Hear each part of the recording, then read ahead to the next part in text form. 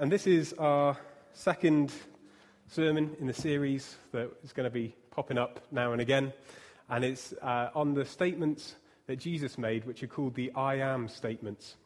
Very famous phrases. And last time we had a look at kind of the most profound thing about these statements, the statements being, I am the light of the world, I am the bread of life, I am the way, the truth, and the life. The most profound thing about all these statements is the fact that the first two words, I am, is the personal name of the living God who is at work in the Old Testament of the Bible. So all these claims are tied together with the claim that Jesus is making of being God, of being the personal living God who worked throughout the Old Testament. It's a huge claim to make. But he goes on to not just leave it as saying, I am God, because God's just a label, isn't it? A name's just a name until you get to know someone. You might meet Neil at the door, and you might find out his name's Neil. But that's just a name, isn't it? It's to identify an individual. But then you get chatting to Neil, and you found out he's got a dog, he's the nicest person that you'll ever meet, and all these things. And actually, his name gets filled with meaning. And it's like that with this. So Jesus doesn't leave it just saying, I am, as we looked at last time, about a month ago, but he fills it out by saying things like, I am the bread of life, we're going to be looking at today. I am the bread of life. And I wonder whether you've ever just thought, what's the purpose of you? What's the purpose of us? Because that's what it comes down to. This is what this statement that Jesus is making is posing to us. What is our purpose? Because it's funny, isn't it? We can go through life and never really ask this question. Everything that we invent as people, that we make, is made for a purpose, isn't it? There's got to be a purpose there. So whether it's a phone or clothing or art, it's all made sometimes quite obscure purposes, but it's all made for a purpose. And we know the reason why everything that we make is made, or you can Google it and find out. And in the medical world, discoveries are being made all the time about what the purpose for different parts of the human body is, doesn't it? So we know that the purpose of red blood cells and kidneys and liver. But the crazy thing is that we can go through life not knowing the purpose of us. We can know that the purpose of our heart is to pump blood around our body to keep us alive, but we don't know what the purpose of being alive is. It's silly, isn't it? Well, in our reading today, we see it comes down to this very question. The Jews who are in the crowd that meet with Jesus ask him, what are the works we have to do that God requires of us? Is to say, what do we have to do? What is my purpose? Because that's in response to Jesus saying, how don't work for the food that spoils, but for the food that endures to eternal life. It's there in verse 27, which the Son of Man will give you, for on him the Father has placed his seal of approval. And that leads them to say that. What is our purpose? What do we have to do? And the purpose that we all have, whether we're Christian or non-Christian, whatever we think about God or Jesus, the Bible, Jesus is saying here that the purpose for each one of us is to believe in the one he has sent. That's the work of God, to believe in the one he has sent. And of course, in the rest of the passage, Jesus keeps on referring to him being the one that God has sent. He is the sent one from God. And so that's it. That's what you're made to do. It's simply to believe. But it gets fleshed out, doesn't it? But this comes after quite a famous, I know the passage was already very long, but we're going to have to settle down, because to give a bit of idea of this great statement that this leads on to, where Jesus says, I am the bread of life, that he's talking about what happened the previous day. Because at the start of our passage, we read the next day the crowd had stayed on the opposite shore. And it's quite a significant thing that happened next day, and it was very bready as well. So they're very related, and it's worth thinking about. It's the feeding of the 5,000. It's actually the only miracle, other than the resurrection of Jesus, that's recorded in each of the four Gospels. I thought that was quite interesting. It might make us wonder and think, actually, this must be very significant. And what that is, I've got papers all over here today. But so what happened in the feeding of the 5,000? So Jesus crossed over the Lake of Galilee, and a large crowd followed him because they saw the amazing things that he had done, like healing all the sick people. And Jesus, after they crossed the lake, he went up on the mountainside and he sat down with his disciples, like students, and he looked up and he saw this great crowd, about 5,000 men, and they're all swarming towards him. You can imagine the view, sat on the mountainside, high up, looking down, and this mass of people coming towards you. And Jesus turns to Philip, one of his disciples, and he asks him, where shall we get food for these guys' lunch? Where shall we buy it from? And of course, Philip is gobsmacked. He thinks Jesus is having a laugh. He says, it would cost a fortune just to get enough bread to give everyone just one bite. And then Andrew, another disciple, pipes up saying, here's a little boy's packed lunch of 5 small bread rolls and 2 little fish. But how many can that feed? They must have been pretty stressed out, mustn't they? I mean, they're roped in the last minute to cater for such like 5,000 men. But of course, they're besides women and children. So if that's 12,000 people, is that the capacity for Cass Stadium? It's bigger. Oh, right. Oh, man. So think of that, catering for Cass Stadium, something like that. So, yeah. So they must have been stressed out. But Jesus just simply tells the disciples to get everyone to sit down and takes the little boy's packed lunch. He gives thanks and he dished it out to everyone. To everyone. Amazingly, everyone had enough. In fact, there was more than enough because they gathered up 12 baskets of leftovers. And the people were so gobsmacked that they wanted to make Jesus king. However, knowing this, Jesus went away by himself from the crowd, and he went by himself up a mountain. And then another famous passage happens where Jesus goes up by himself, and the disciples cross the sea back to the other side. And at night, Jesus walks on the water towards them. And this confuses the crowd who's trying to look for Jesus, because that's why at the start of our reading, they ask him, when did he get here? Because Jesus had literally just gone up the mountain, and the next day, he's over the other side of the lake. So that's why they ask, when did he get here? He walks on the water and he meets his disciples. But the feeding of the 5,000 seems to be an illustration that Jesus is picking up on to teach this great crowd who's following. Because he points out to this mass of people that actually they're following him not because he did a sign that points to who he is, but because they got their bellies full. He says that, doesn't it? He says, you are looking for me, not because you saw the signs I performed, but because you ate the loaves and had your fill. And it's easy to do that, isn't it? With God, with religion, to think, well, I just want stuff for me. I just want to have my belly full in that sense, isn't it? I just want stuff from God. Or I don't really want him in on all of my life. I just want to either see some cool stuff, have some great experiences, meet some friends, and he'll sort me out. But that's not what Jesus is after. That's not what Jesus is saying. To believe in Jesus is a lot bigger than that.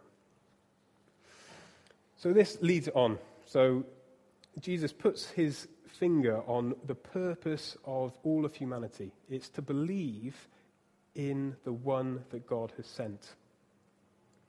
But the crowd say, well, prove it. What sign do you do so that we can believe you? Our ancestors, talking about the Israelites in the wilderness, they ate manna, and that was pretty impressive, so we trust Moses. So go on, what can you do? And obviously it's a bit ironic, isn't it? Having just eaten kind of a little boy's packed lunch which spread around. But they want more. They want to have their bellies full again, it seems. And Jesus responds in verse 32, saying, very truly I tell you, it is not Moses who has given you the bread from heaven, but it is my Father who gives you the true bread from heaven. The bread of God is the bread that comes down from heaven and gives life to the world.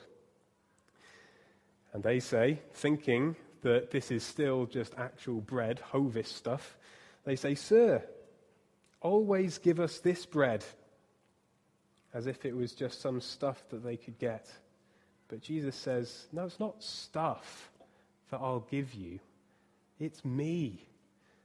He says, I am the bread of life in verse 35. Whoever comes to me will never go hungry. Whoever believes in me will never be thirsty. It's a deep thing, isn't it? It's very significant.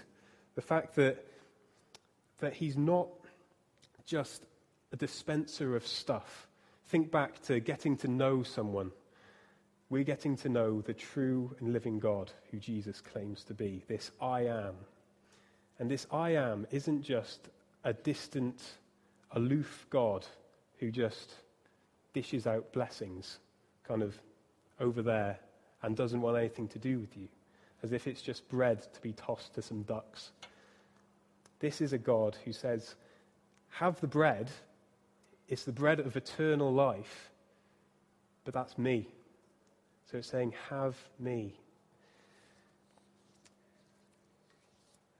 And it goes further. I mean, there's so much in this passage, we can't deal with it all, I'm afraid. You'll probably be glad to know, to be honest. But he goes on later saying, this bread is my flesh, which I will give for the life of the world. He gives himself. So this God that Jesus is explaining to us, who he is, he isn't the God that we would come up with ourselves. Because most people's idea of God is a selfish kind of guy who's, when one of my friends says he's high on power, low on personality. But that's not the true God. This God of Jesus, this Jesus God, he is the bread of life. He is the God of provision, of satisfaction, and he gives life. He's selfless in doing this. He says, I am the bread of life. But it has significance and implications to us, doesn't it?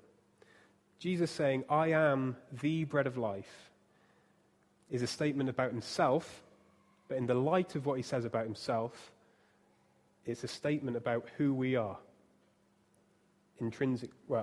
by implication. So what it means for us, the significance of this statement for everyone, whether we believe in Jesus or not, is it implies that we're all hungry. It means that we don't have life. If Jesus is the bread of life, then that leads on for everyone to need him. And to need bread is to be hungry. But this isn't just food, of course. This is hungry for life itself. Now, hunger is one of those mechanisms built into us that it seems to encompass everything about us. I'm a little bit hungry now. I can feel myself going. But when we're really hungry, it is physical, isn't it? You feel the growl and groan in your stomach. And maybe if it goes on longer, maybe pain. But our minds also, it reaches our minds, so you crave food, or you can think about food. You start daydreaming. Don't start daydreaming about what you're going to have for dinner now.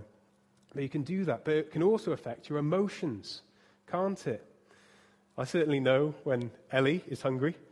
And she knows when I'm hungry. We call it being hangry. You can have that one. You can use it. But it does. It encompasses everything, isn't it? When you're hungry, it changes who you are. And Jesus is saying, as people, naturally, we're hungry for Jesus, for him. We were made for him, and without him, we're hungry. We're hungry, not for just bread or food or whatever, but spiritually, we're hungry for life.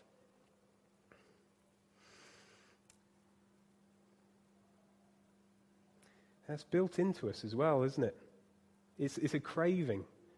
No one would choose, well, I mean, there's some crazy diets around, but generally your stomach and your body tells you that you need to eat.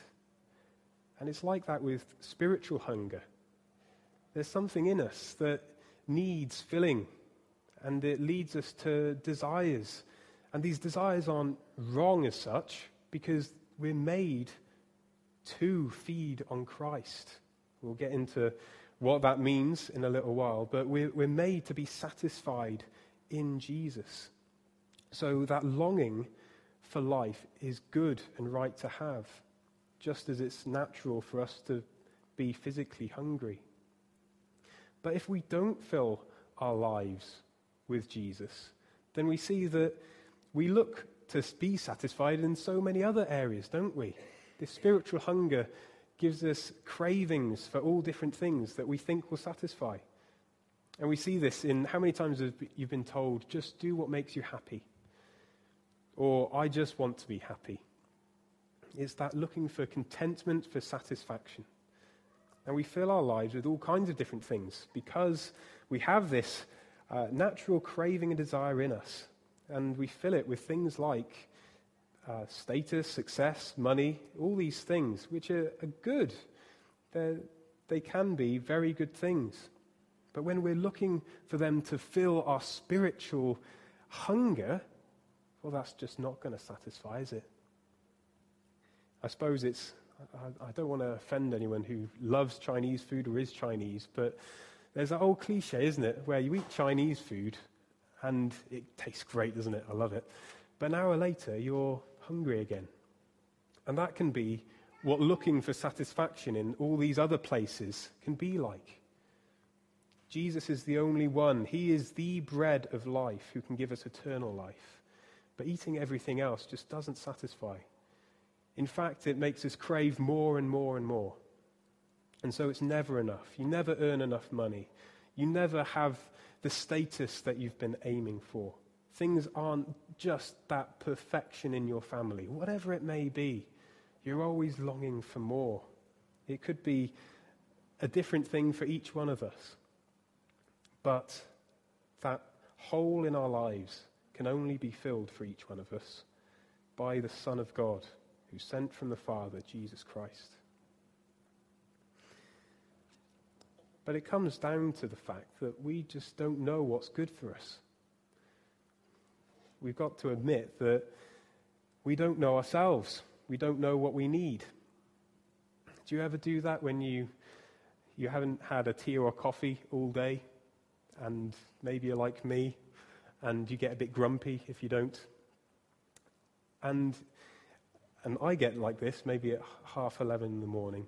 I think the world's going to end. I've got a headache, and I'm very grumpy. And then I have a cup of coffee, and things are actually all right. And I didn't know that's what my body was craving. I'm not saying it's good that I crave it, but that I didn't actually realize that that's what I was needing. And it can be like that as well, can't it? Because I'm not saying that if you're without Jesus, you're not happy. You can be very happy, but you just don't realize what you're missing out on. It's another dimension of happiness. Imagine not eating for your whole life. Imagine living your life on Tic Tacs, put it that way. And you think, yeah, I'm pretty happy. If I eat enough of them, I can kind of get full. But then it's still there. And then someone offers, it's probably not healthy to just then dive into a roast dinner. But imagine then someone offers you, a roast dinner. You just wouldn't know it. It's another level, isn't it? It can be like that for someone. you don't know what you're missing out on until you meet this living God who is the bread of life. And our society, of course, is full of distraction. Do you do that? Sometimes I'm so busy that I skip lunch, and you kind of forget that you're hungry. And we can be like that as well. We can be so distracted by doing other things that we forget our physical hunger. But the society we live in today seems to go out of its way to distract itself, or we distract ourselves, more like.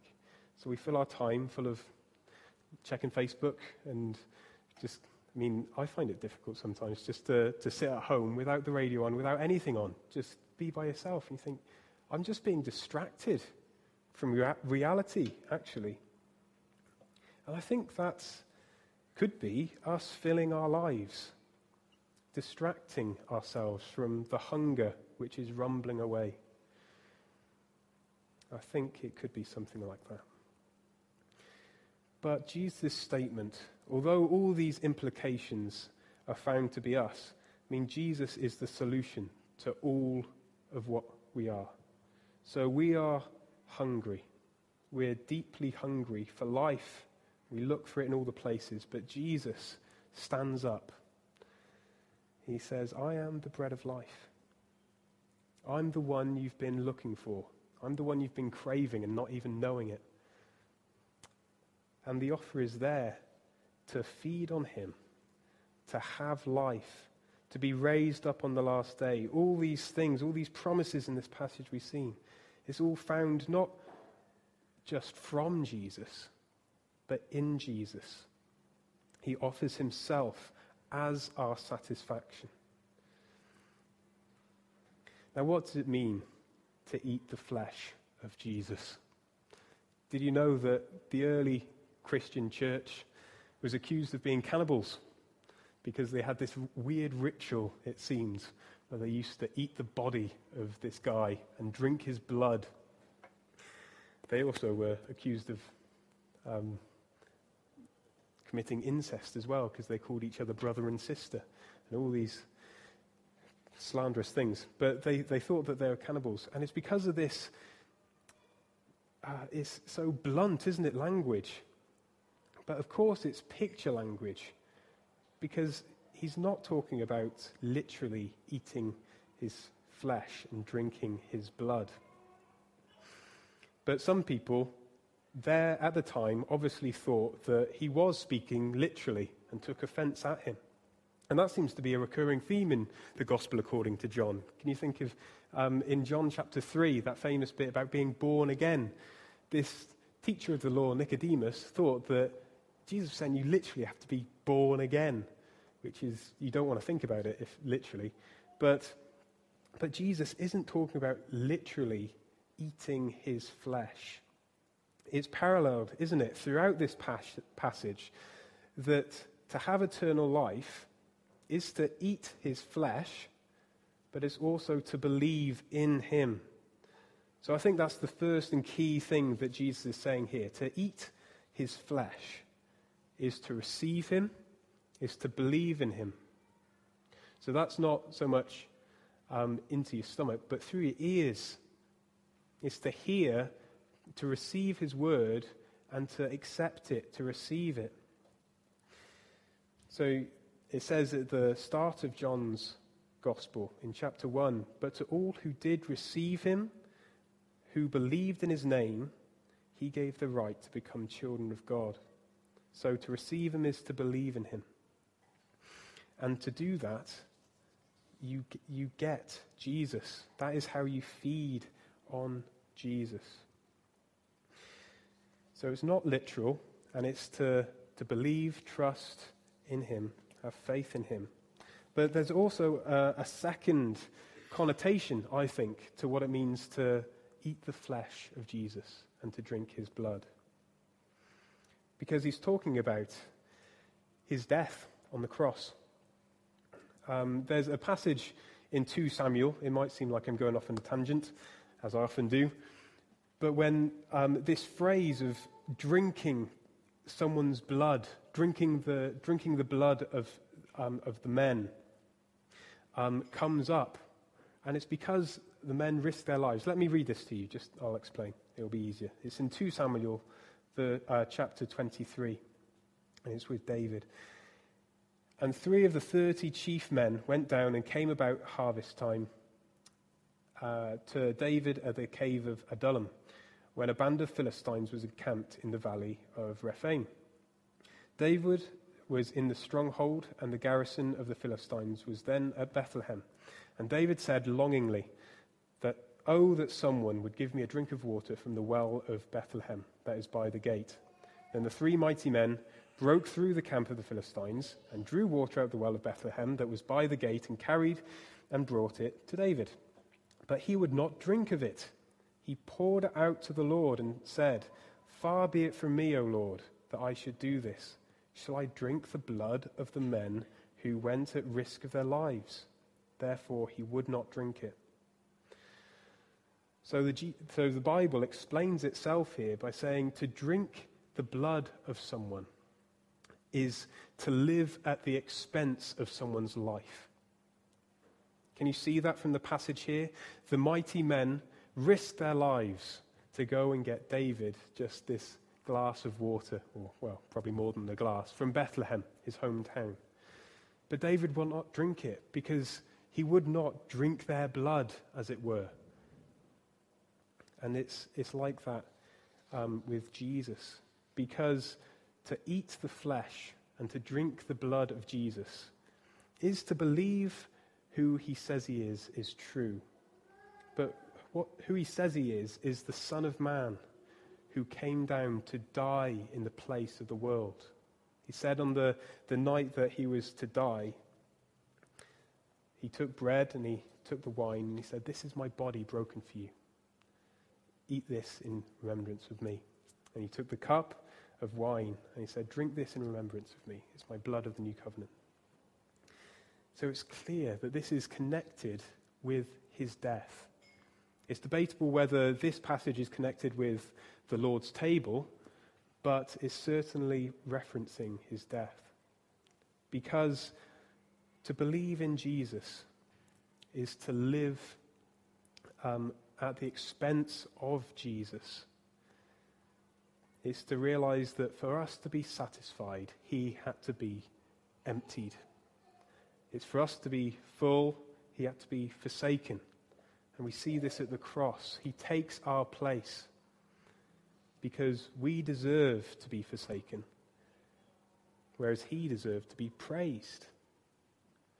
He deserved to be satisfied and to be content and to be blessed and all this. But Jesus steps down and he offers himself so that we can be satisfied. And he dies in our place so that we can be forgiven and so that we can be at peace with God, be in relationship with him.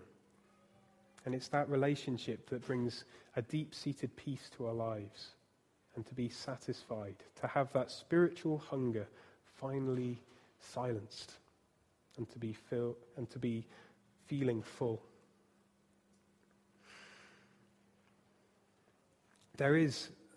It's important that Jesus says, "I am the bread of life" as well. Of course, it's a divine claim. He's saying he's the God who is the bread of life. That's why he can do this. That's why he can take our place. That's why he can satisfy us. But it also just kind of taking it at face value, saying, "I am the bread of life," it is to say that Jesus is what he says he is. Jesus says, "I am," and not, "I will be whatever you want me to be." Because one person might want Jesus to be this, just a religious teacher maybe, but not as their Lord and Savior. Or someone else might want him just to give some blessings like business success or wealth or whatever it may be. But that's not what Jesus is saying. Jesus is who he says he is. He says, "I am the bread of life." It's not up to us to choose what he is. But what we must do is to accept him just as he is. Not receive him in bits and pieces, but to receive him and accept him as he is.